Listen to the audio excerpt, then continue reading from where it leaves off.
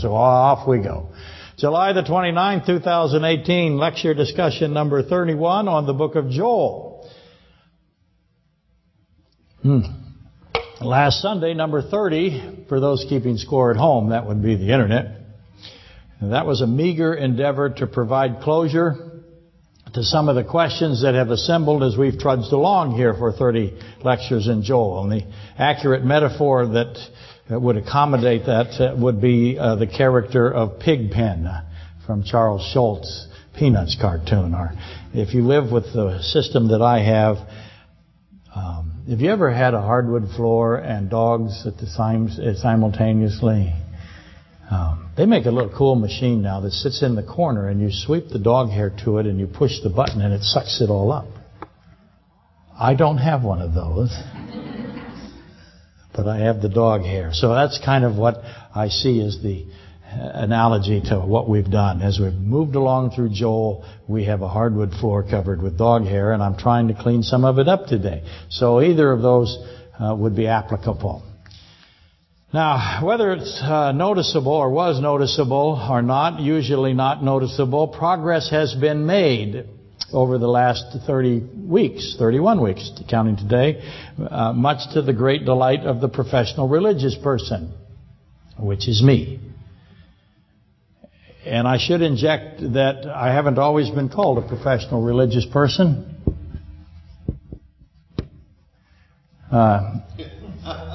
I should inject that in its original form, the exact title was professional esteemed religious person. But for obvious reasons, that was acronymically expedient to eliminate. Shorten it to this form, though the initial pronunciation prevails for reasons to remain undivulged. Now, that was a very funny joke. And I knew the internet would, of course, seize upon it. I wasn't so sure of those of you. Anyway, where was I? Progress. We've made progress. We have closure, sort of. Neither means what it usually means. In Cliffside, closure is not necessarily closure. And you know that, and there's a good reason for it, because answers to biblical questions always result in progenies, in descendancies, or descendants, or descendant questions. And the ratios are numbing. Every time you answer a question, you bring closure to something, you have a tremendous amount of information that is coming forth from it. So I want to say, as you know, pack a lunch when you're reading the Bible. Scripture cannot be mastered. It's this quality, it's this characteristics that this begatting, if you will, of uncountable questions that come out of the Bible, that's intentionally embedded in the Bible by its author. God did this on purpose. I get complaints about it all the time. We never answer all the questions. Do you know why? You can't answer all the questions. And if you can't find the questions, then what's happening to you? You're not reading it. God did this for obvious reasons. Among those, there's many reasons, but just one of them. I'll give you one of the tertiary ones. It's to isolate His Bible, your Bible, His Word, from all the counterfeits. They don't have this.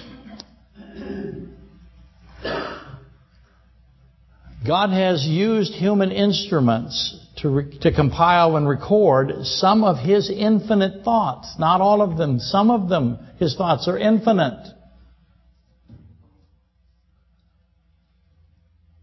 He is the infinite creator. He had them do it at His direction. And so what we have is an extraordinary gift. And all that to say, expect to be buried in complex questions. If it were otherwise, it would not be Scripture you're reading. And to repeat, that is why it is simple to identify the man-contrived forgeries that saturate the world. I can read any of those counterfeits, those forgeries. It takes me less than a minute to figure out that it is not God, because of the simplicity of it, the disoriented, the chaos that it is, the unconnected elements that are there. The Bible that you have is intricately connected. And that's what you should be thrilled by that. But it makes it kind of difficult sometimes to figure out what's going on. But that's not a problem either. That's what He wants us to do. So, though an occasional answer is accomplished, yea, cause for celebration, have chicken, prepare to be buried by the aftermath of questions that flow from that one answer you've got. Catherine is attempting to write a monograph on Genesis 3. It's exhausting. Absolutely exhausting. You just can't leave anything out. But there's so much of it you can't put everything in. That is exactly how the Bible is. That's how you can have faith that it is God Himself speaking to you through the human instruments that He, at His direction, inspired. So again, you get an occasional answer. Hooray! But then say, okay, what's next? Thousands and thousands of questions if you're doing it right. It is how it is. It is how it is designed by the Creator who designed us and the universe, the ecology, the cosmology. Everything that He put in His creation is replicated in His Word. That's how you can figure out who is the author of it. The best example of this, in my opinion, is Nicodemus. John 3. Get rid of professional religious person. John 3. Nicodemus comes to God. He doesn't know it's God, but he knows that Christ is somebody special, and he assumes correctly that Christ is the Messiah. So he had one answer. And Nicodemus, as I tried to say, did not yet know that the one who was the Messiah was also the one God in the flesh. He didn't know that. But he knew this had to be somebody that God had sent. He didn't know it was God Himself. This is the God-man. This is Jesus God. But Nicodemus figured out a little piece of that. That Jesus God is the Messiah. And to be fair to Nicodemus, that was extraordinary reasoning. He had to study almost the entirety of the Old Testament, look at what Christ was doing, and find out how all of those things He was doing was fitting with the Old Testament. And as soon as he did that, he recognized this is the Messiah. It's fantastic what he did. That's why he takes the burial spices and puts them in the tomb ahead of the women. Because he knows what's coming next. He knows he's got to have a tomb, and him and Joseph get the burial spices, and the burial spices are in there before the women even made them. Brilliant. Absolutely brilliant thinking. But he comes to Christ and he says, I know you're the Messiah. And Christ does what? How does Christ respond? How does the author of your book, the Word of God, Christ is the Word of God, this is a piece of the thoughts of the words of God, the ones He selected for us. How does God respond to Nicodemus? John 3 through 21. He literally, figuratively, simultaneously suffocates Nicodemus. It's amazing. Nicodemus comes with one answer and just gets wiped out. He says, you are the teacher of Israel. Do you not know? You're the teacher, the highest level Bible scholar in all of Jewish life, Nicodemus. And he starts giving him things he doesn't know. The principle of born again, which is Genesis 3. Born of water and the Spirit. Born of flesh. He says, flesh is flesh, spirit is spirit. Then Christ says to him, we speak, we know, we have seen, our witness. What's He giving him now? The triunity of God. Nicodemus did not know that. Most Jews today do not know that God is a triune Godhead. Then He gave him ascended and descended. Proverbs 30 verse 4. He says He brings in the brazen serpent or the bronze serpent and Moses. So now you have all the typology of Moses as well as this mystery of the bronze serpent. He says that He must be lifted up. Well, we always assume that's crucifixion, and that would be correct. But we also need to know that He ascends. So the brazen serpent is ascended as well as lifted up. In a crucifixion form, He's also, ascension is part of this. Why must, just ask this question, why must Christ ascend? Everyone will always answer the very simplest way. What is that way? Not everyone, most. Okay, everyone, I was right. They will say, Christ must ascend so the Holy Spirit can come. Okay, I'll grant that. But you think that's an answer? I'm 3 years old. What am I going to ask next? Why? Why is it necessary for Christ to ascend so the Holy Spirit can come? Is it they don't like each other? This is the triune Godhead you're talking about. So what does that mean and why is that so? Light has come into the world, Christ says. That's, of course, is Genesis 1. And Christ goes on to tell Nicodemus that men love the darkness. Again, Genesis 1. Evil hates the light, does not come to the light. He who does the truth comes to the light. And Christ, of course, calls himself the light of life. John 8:12, Genesis 1:3. The point is, yea, a point. If Christ would do this to the teacher of Israel, what are the chances that we are exempted from this? Nil. Zero. None. Back to zero. Is zero infinite? Is it infinite zero? Should we always have infinity and zero side by side? Where did the concept of zero come from? Who thought of zero? When did they think of zero? What are negative numbers for? Where am I? I bring this up again, all of this stuff, because Sherry from Indiana. We think Sherry's from Indiana. We don't know for sure where Sherry is. Hi, Sherry. And she does move about. She's in a motor home. What does she call that? I can't remember. It's a great term, though. The hillbilly caravan or something, she calls it. And they all travel along together because I think her husband works on pipeline systems. But anyway, she wrote to ask about the constant and the non-constant speed of light.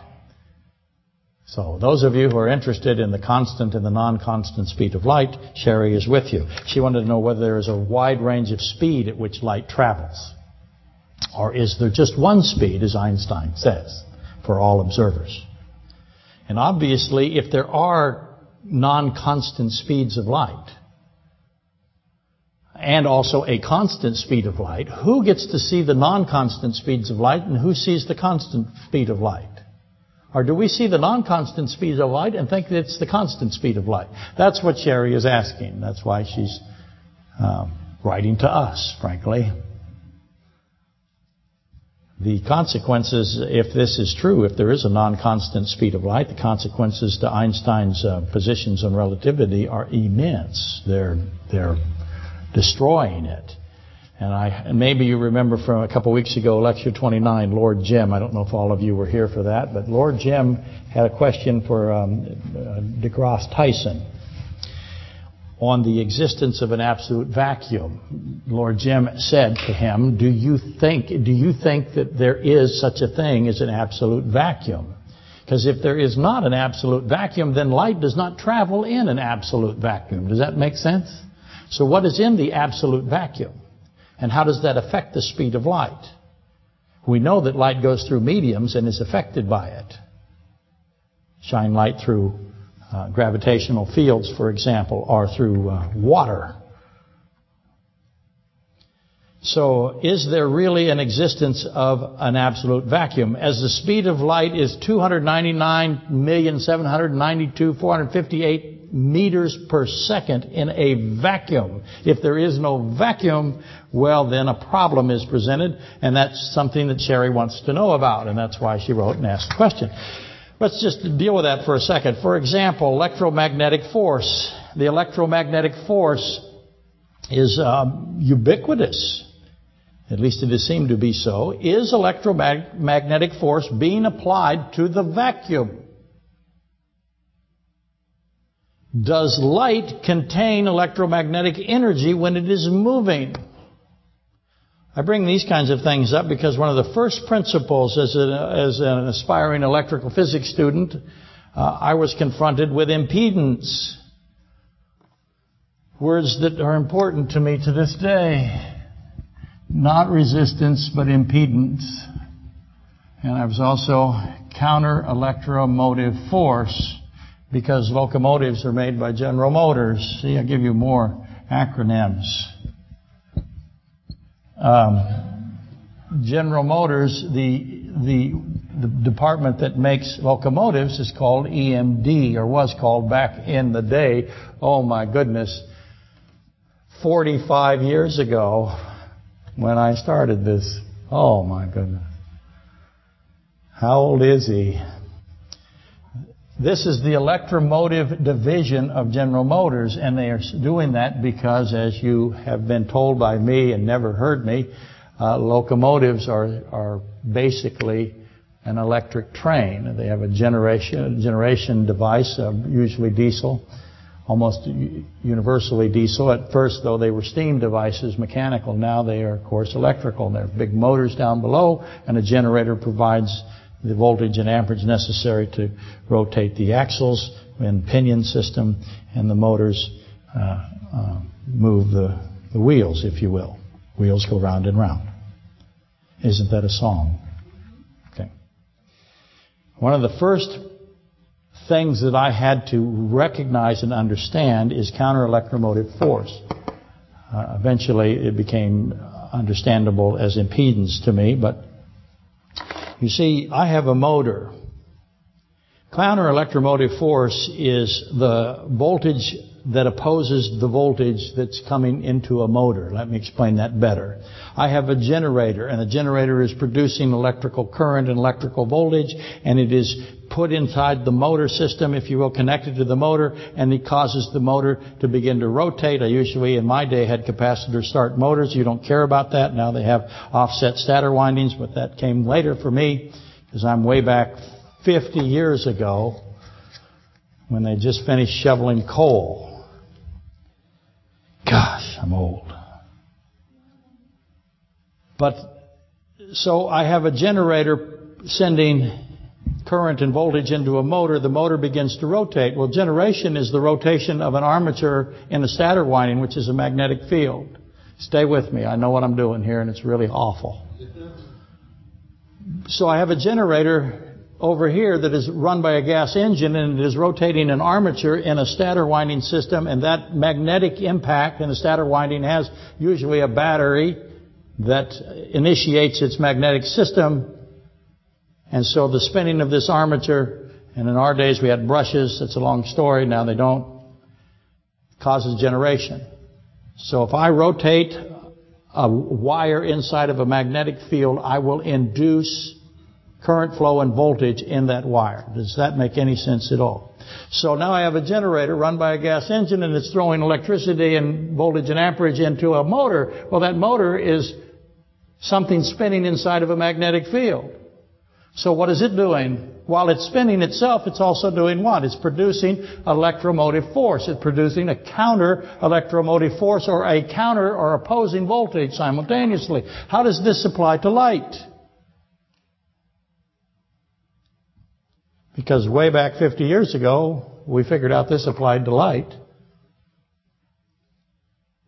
That's why I asked, does light have an electromotive force or electromagnetic force with it while it's moving through a vacuum, if there's such a thing as a vacuum really exists? So the voltage opposes the voltage, if you will, if you want to think of it that way. I have the voltage from the generator and the voltage from the motor, and I have the current being in opposition as well, and that, of course, produces an impedance or a resistance, and that resistance keeps that motor from running away and burning up.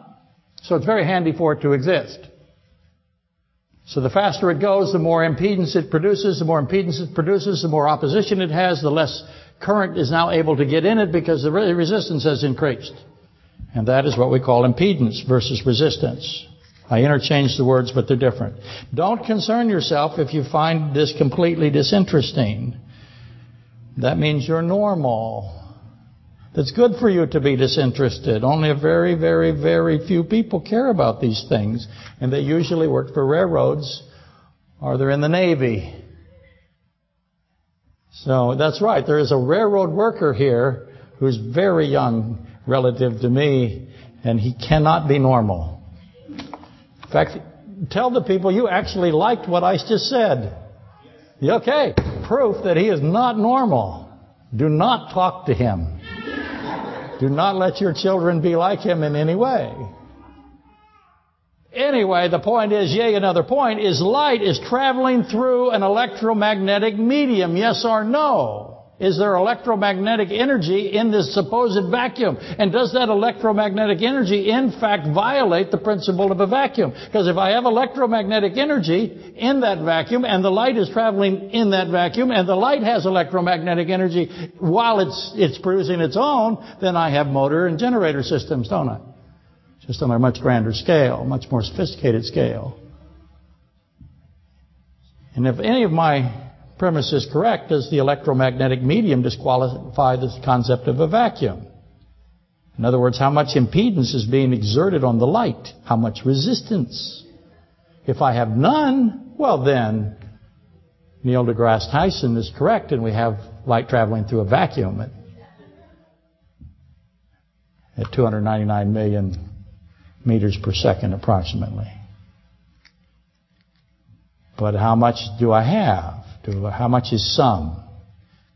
And then what about gravity? Does gravity affect light? Does it provide resistance? Do I actually have light traveling in a vacuum anywhere? That was Lord Jim's question. Somebody wrote, I have no idea who it is, I hadn't seen them before, but they wrote on a YouTube video of this that Supper Dave, if he truly exists, put up. And he said, "Yay, Lord Jim." And boy, that is absolutely correct. Yay, Lord Jim. All of this gets you to the question of this. Is there such a thing as non-relativistic physics? And the answer is yes. In other words, you will see relativity or relativistic physics is almost now a religious order. You do not disagree with relativistic theories now, because if you do, you will be ostracized. Anything that in any way seems to discredit it is not allowed. It is forbidden to speak anything that is in opposition to the beloved Einstein. But there is a resistance movement. Ha ha ha, that's a joke.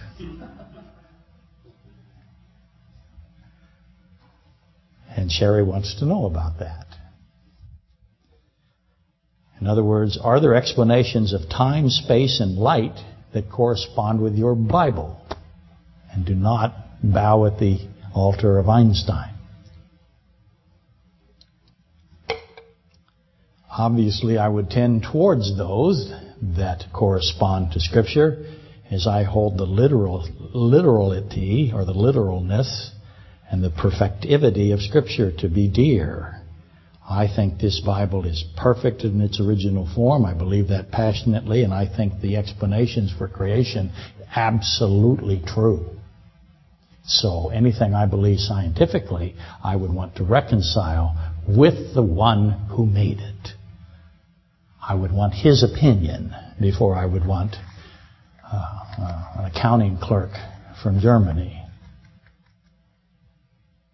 Now, I know that is blasphemy, and I will be, targeted for for not being properly subservient.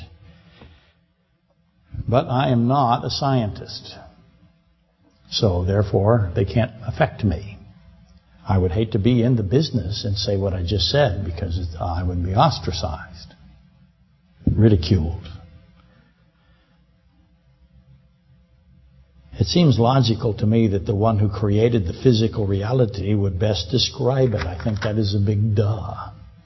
So I want to know what he said. I want to see what the one who instituted time says time is.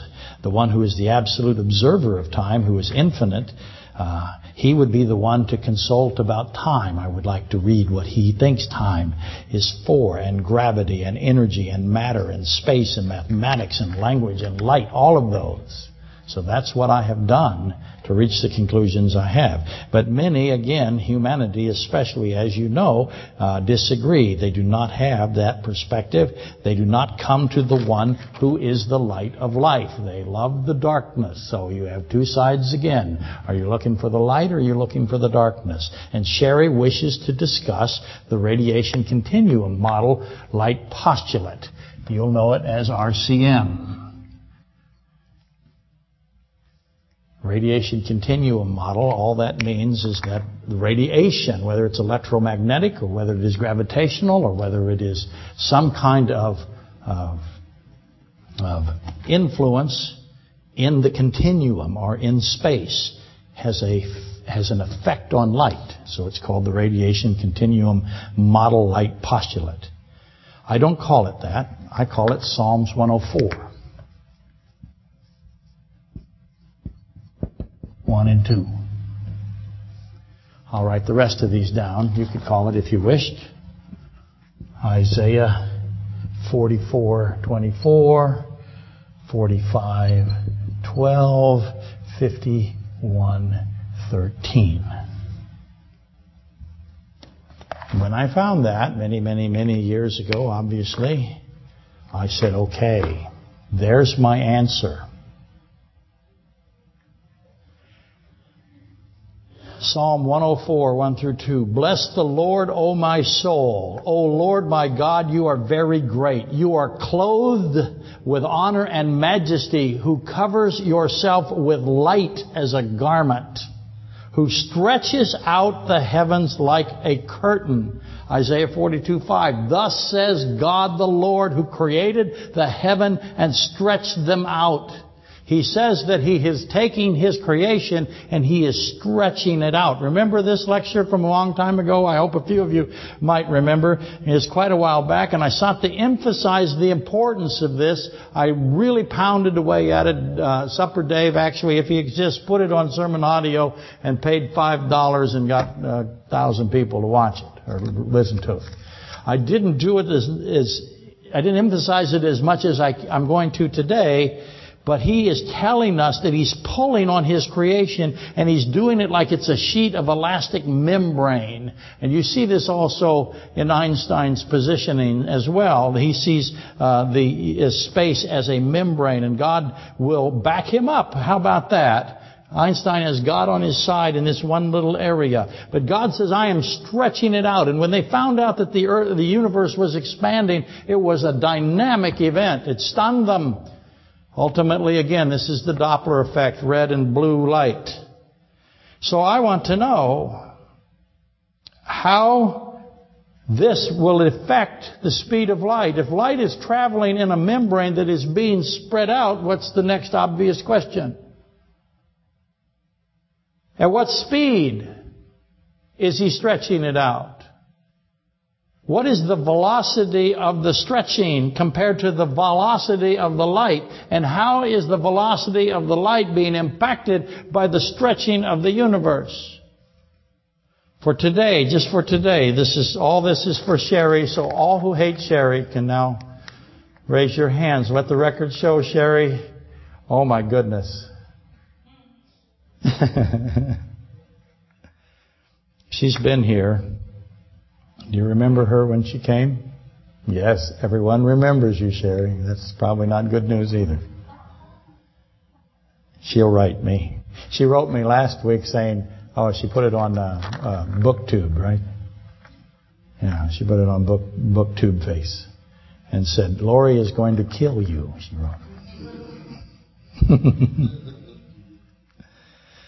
For today, try to imagine an automobile. And I will use my amazing artistic capabilities traveling on a road. That is amazing, I know. It is just the money I could be making. I'm going this way. Here I am. Traveling in that direction. And while I'm traveling in that direction, somebody grabs the road and starts to stretch it out. while my car is on it. I'm doing 100 miles an hour just because I like round numbers, and the guy stretching the road is stretching the road out at 1,000 miles per hour. How is the car affected by that? Traveling on a moving road. The car at a velocity, the moving of the road is at a velocity exceeding the velocity of the car. Now I want you to imagine 10 cars. That's a Volkswagen. Here's another really rotten little jelly. You notice all the cars today look like jelly beans? That's what they look like. Jelly beans. And then they tell you how cool they are. Now that's some serious advertising. When I was a kid, I had a Ford Mustang. It was the worst mistake my dad ever made. And I thought that was a nice car. And I had a Chevelle, 1966 Chevelle. I had a 1965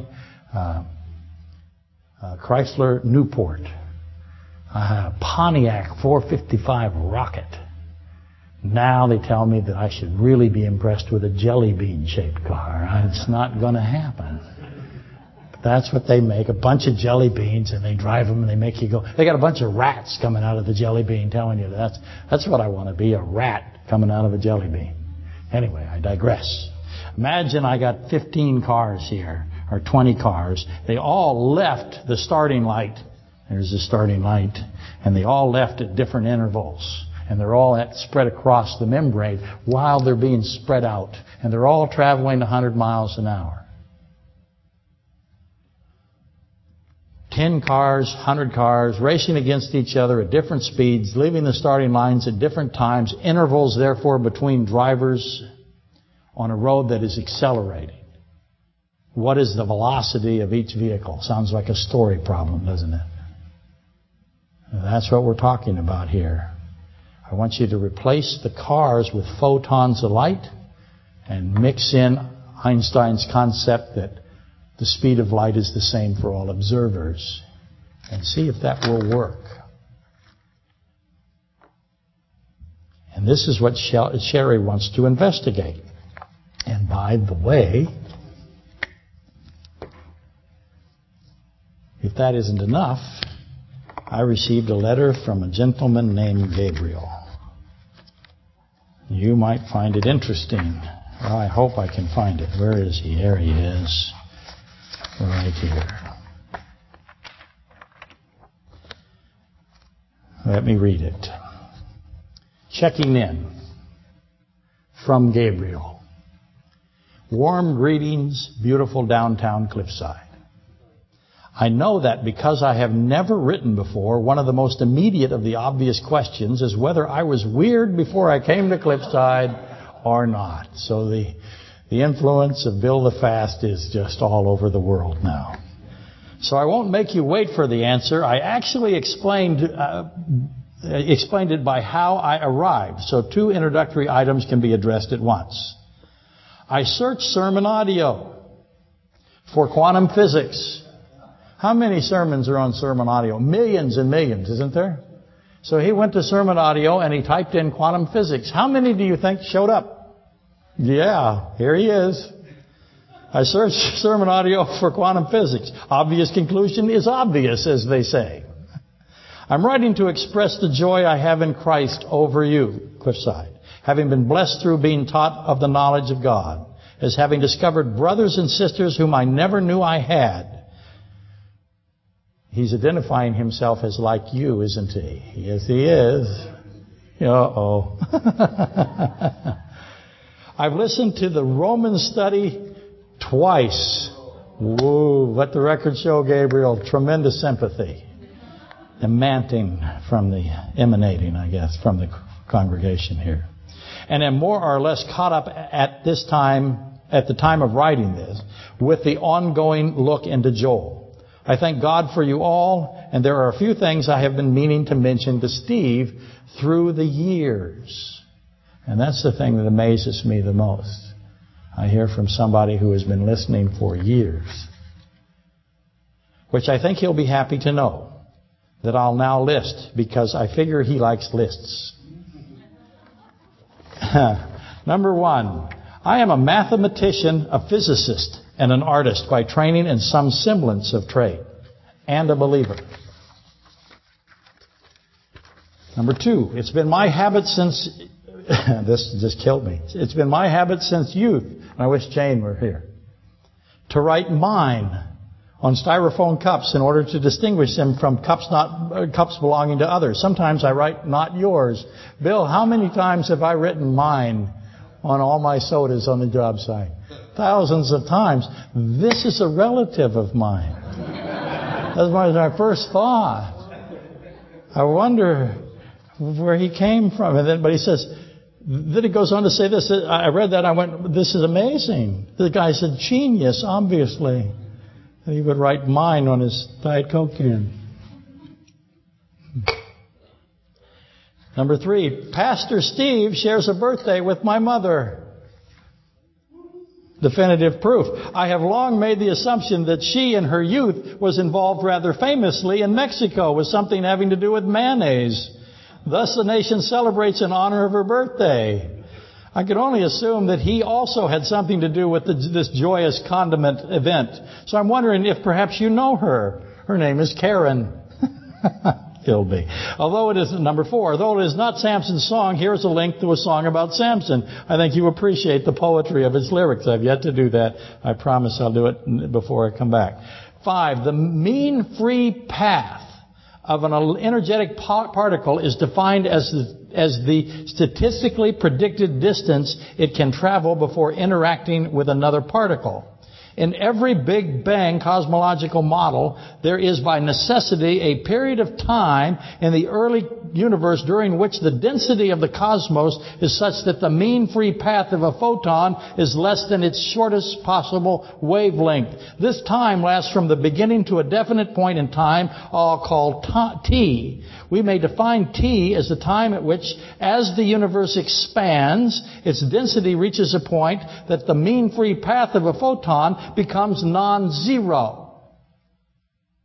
Under the assumption of uniform expansion, this density level is reached simultaneously across all that is. In other words, the expanding universe is at first too dense for a photon to travel freely,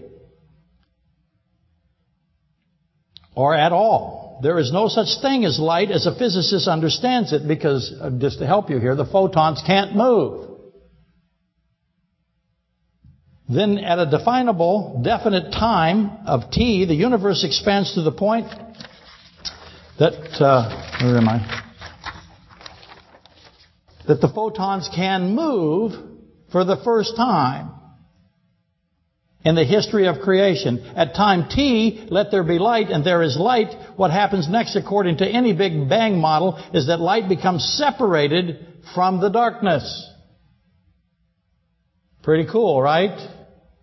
I was taught this in my totally secular university astrophysics 201 class. All that hype about university professors all being out to destroy Christians and make them atheists by science isn't necessarily true in my experience. Though I can't deny there is a great force in such places that with such will. 6 is C3PO. 7, in keeping with how you decided to stop saying certain phrases so much, such as, by the way,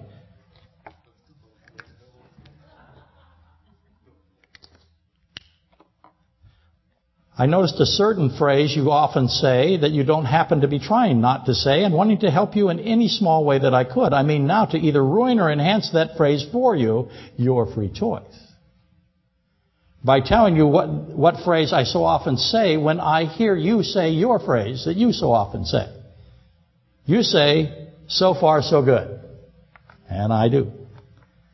And there's an obvious reply. Not very far, not very good. Number 8, this space reserved for future commentary.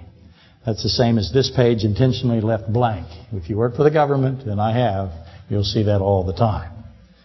Because if they leave it blank, somebody assumes that there's something missing. So they write on the blank page, this page intentionally left blank. That is your government at work. He goes on to say, I don't want to drag on too long, but I do have a question I'd like to close with because I know you guys like questions, and I actually think it's relevant to what we've been studying recently. It's about time, and it's mathy. Double win. God set two great lights in the skies for times and seasons, the sun and the moon. That's Joel 3, right? Joel 3:15, Joel 2:10, Joel 2:31. These lights are periodic in their motion, but the periodicity of the one is not a divisor of the other. The lunar calendar does not evenly divide the solar calendar. A lunar cycle is not an integer number of apparent solar days. The ratio of a solar year to a lunar year is not a whole number. See the 1,000 questions?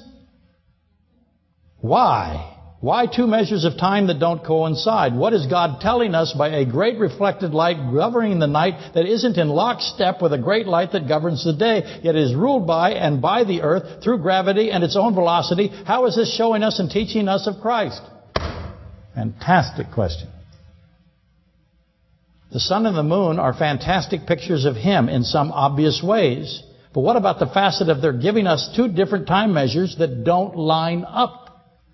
I was hoping you might work some of this in, if you find the searching out of it edifying. Probably later I'll remember more things I wanted to mention and possibly think of new things as well. Again, I thank God for you and remember you in my prayers that His mercy shine on you and that you and all you who share with you in these broadcasts will continue to grow richly in the knowledge of God. And I know that God will do this for us because it is His will, because knowing Him is eternal life. That is as typical a cliffside letter as I could find. And it's amazing to me, if Gabriel's letter does not impart to you the general nature, the essentiality of the vast internet audience, nothing else is going to. This is who they are. To say Gabriel is representative is to conclude the obvious. And I'm constantly amazed, and just amazed at the level of thoughtfulness that is universal to this digital congregation. Hi. Digital congregation. And this is, I got to repeat this is why we cannot ever let them vote or visit us in any way. They can't find out what we're really like. Okay, what is Gabriel really asking? Besides the infinite gravity explosion, because that's what he's talking about. He's trying to put the infinite gravity explosion, the Big Bang cosmological model, which replaced quasi-steady-state universe. They used to say the universe has always been, it's never not been there. The Big Bang came along and said, no, there's an origin to the universe. Oops, here we go. There's an origin to time. Oops, here we go. We have an infinite gravity situation, and that infinite gravity exposes. Infinity, oh, we have infinity? Here we are again. Well, the steady state people, the universe, panicked. They said, you are letting the Christians win. But the Big Bang has prevailed because the evidence is overwhelming. So he's talking about an infinite gravity explosion. So we have an infinite gravity, and the resultant of the explosion is a division of light from darkness, which I must add to my list of things to contemplate. So that's how he began. But his interest in the origin of the calendar is the one that I'll address here right now. That extends naturally to the origin of time. Gabriel rightly notes that the lunar calendar is not reconcilable with the solar calendar. I have to put this on the board. Or the Gregorian calendar. We have all kinds of calendars out there. You have to keep them all straight. A solar year is 365.2422 days. That's a solar year. And 0.2422 is not 0.25 or 1/4 of a day. I see you. I'm moving fast now. But it's close. 2422 is almost 1/4 of a day. Would you agree? But it's not quite. So every 4 years, February 29th, to account for this imprecision, they add a day, right? Because of its 365.2422. And then, of course, every now and then you need an 8-year interval between 4 years because the 0.2422 is not exactly 0.25. Does that make sense? You can use your phones right now. Feel free, use your phone. Research the last time we had 8 years between leap days, if you will, leap years. And when are leap years? They have them on specific years. You should know that. They figured it out mathematically, you'd expect. Lunar calendars are different, as you know. Solar calendars, the orbit of the Earth. Lunar around the sun. Lunar calendars are based on cycles of the moons or phases. And the partitions, if you wish to subscribe to what I call the Carpenter tape measure approach, you have that's a good methodology, but it serves as a visual aid, I guess. It would be the best way to approach it. You got a 16th moon, an 8th moon, a quarter, or 3/16th moon, a quarter moon, 3/8 of a moon, a half a moon. And you can see the moon go through its phases. You can watch it do that. And phases are more traditional. There's 7 phases of the moon, not counting the 2 dark phases. The point being, wow, points abounding. The moon appears out of darkness, reveals itself eventually as a full moon, and then diminishes or returns to darkness. And that is a lunar month. What he is saying is the lunar month does not correspond with the solar year. And God put the sun and the moon together. Why don't they reconcile in nice, clean, neat ways? Because they don't.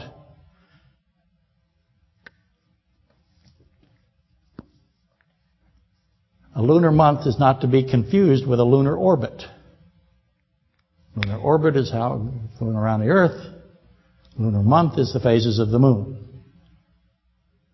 So a lunar month, the duration between successive new moon phases is not 29.53059 days. It's not that. If you think it is, you would be wrong. That is 29 days, 12 hours, and 44 minutes. And it's not that. 29 days, 12 hours, and 44 minutes is the mean or the average lunar month. But the lunar months are all different. The time of a lunar month varies as much as 13 hours for the longest lunar month relative to the shortest lunar month. And just for fun, a lunar orbit is 27.3 days. So this is what Gabriel wants us to talk about. Because this is very important. And I can look at you all and see how important it actually is to you. Unbelievably important. My job is to make it important. How far have we gone? Probably not good.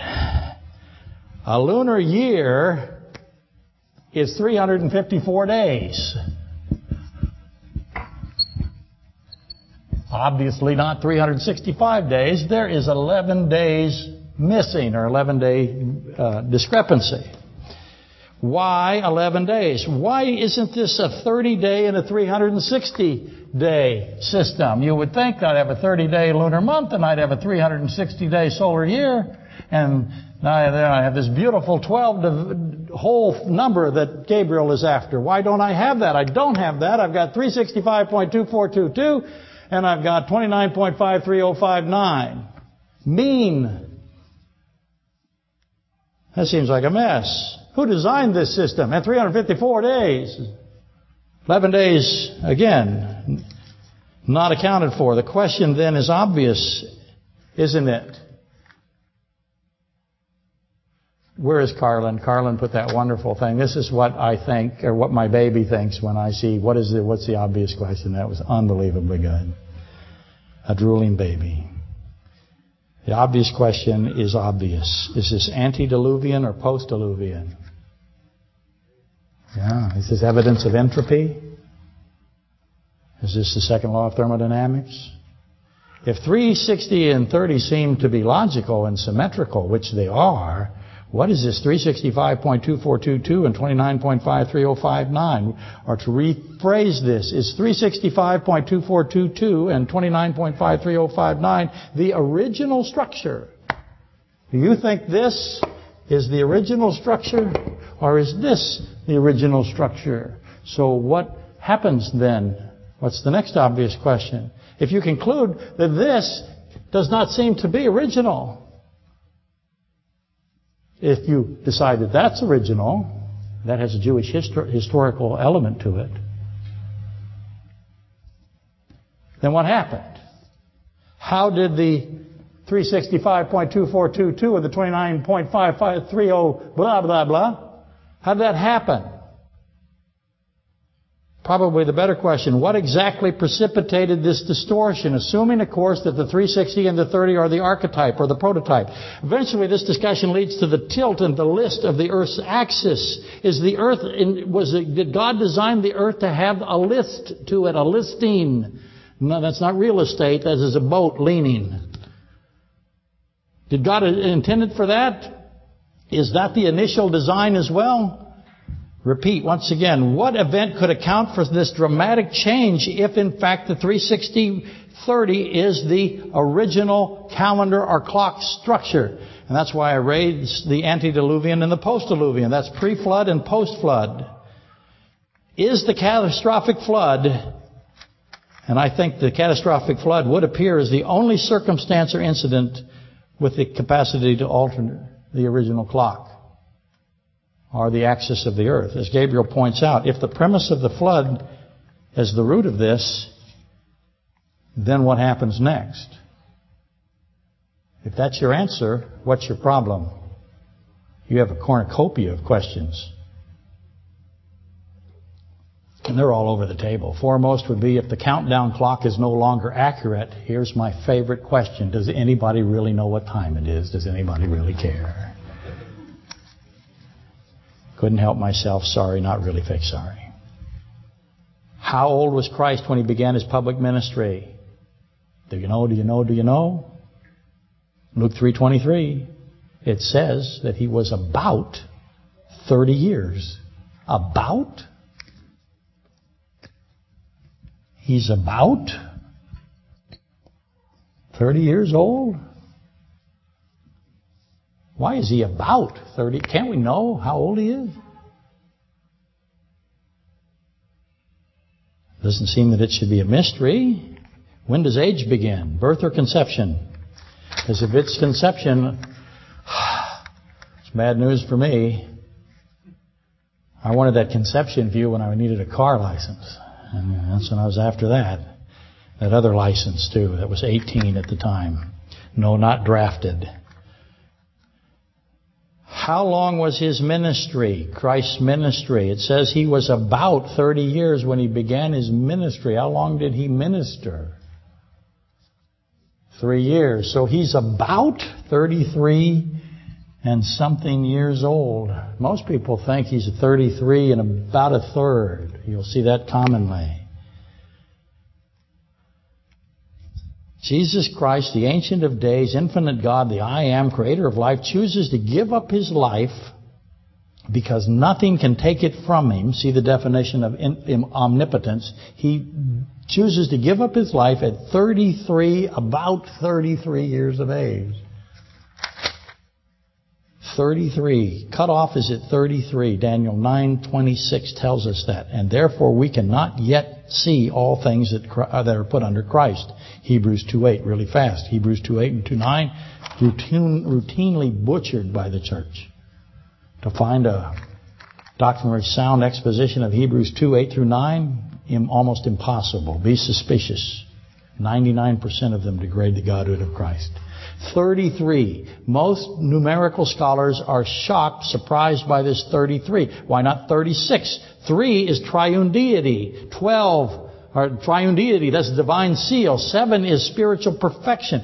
10 is ranking perfection or ordinal perfection. 12 is governmental perfection, the perfect king. Why isn't it 3 times 12? We'd get 36. That'd be great. We don't. We get 33. We don't get 3 times 7. We don't get 3 times 10. We don't get 3 times 12. Christ chooses 3 times what? You can do this. 3 times what? 11. Yay. Why did Christ choose 11? 11 is the undoing of 10, the numerologists say. The adding to it and the falling short of 12. Nebuchadnezzar destroys Jerusalem in 11 years, breaks it apart. 11 is very uncommon in Scripture. When it is found, it's always connected to ruin. Why would Christ pick ruin? Does Christ know how old He is? Why does Christ choose 33? What is this 354? I can't even get my pen apart. I've spent way too much time right now on the sun and the moon, at least is the predominant theme of the book of Joel. At least it is the predominant theme of the book of Joel. I wanted to return to the infinite divisibility of time. I asked last week, when God looks at this, doesn't He? I know I'm hurrying. We decided that an instant was 1,000 milliseconds. I'm sorry. Yes, we decided that an instant was a millisecond. I take that back. So 1/1000th of a second. Said it wrong. And God would look at me. We just take me for 1 second and take 1,000 pictures. And I asked you, does He see motion? I asked you if you see motion. So here I am. I'm going to stand still for 1 second. There. I did it. I have a second back there. I'll do it again. Did it again. I'm amazing. 4 times I stood still for a second. I'm now going to give you 1,000 pictures of me standing still for a second. You have 1,000 of them. 1,000 frames per second. You're looking at all of them. Can you see any difference between frame number 1 and frame number 2? They're a millisecond apart. How about frame number 1 and frame number 10? Can you see motion? Can you see movement? Can you see change? And I asked you, can God see change? Could you see the difference between frame 1 and frame 1,000? Because I was doing great. Did I move in that time? You could not see movement. Everyone conceded last week that you could not see movement. So I asked this, does God see movement? Does He see motion? See, when God looks at the instance, He looks at the 1,000 milliseconds, if you will, or the 1 millisecond changes. He sees it. He sees motion, doesn't He? We don't see motion. How come? When God looks upon the instance, just imagine He's fixed on you. He sees every single cell that you have. How much are those cells moving in that 1 second? He sees your breath coming out of your mouth, because your breath has weight and has volume. Ask any trumpet player. He sees the particulates that are in your breath. The saliva. Never sit in the front row. He sees the quantum level of you.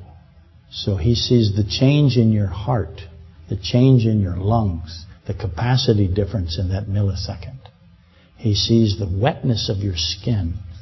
He sees everything, all the way down to the microscopic level. When He evaluates photograph number 1 and photograph number 250 milliseconds of time, how much change did He see? How much motion is contained happening in your body? And He sees it all. He cannot not see it all. Motion, therefore, when assessed, in my view, because I think you will eventually figure out that the amount of motion that you produce in a second is extraordinarily, mathematically unknowable. That's amazing testimony.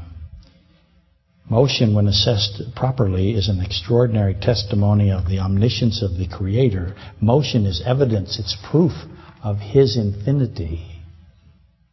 By placing everything, I mean everything, the microscopic, the quantum level, by sending everything in motion, God has given us a magnificent attestation of His reasoning, His purposes. Motion is change over time. Life is demonstrated by motion over time. Thoughts are manifested by physical events over time. Time is this corroboration, this verification of His attention to His creation.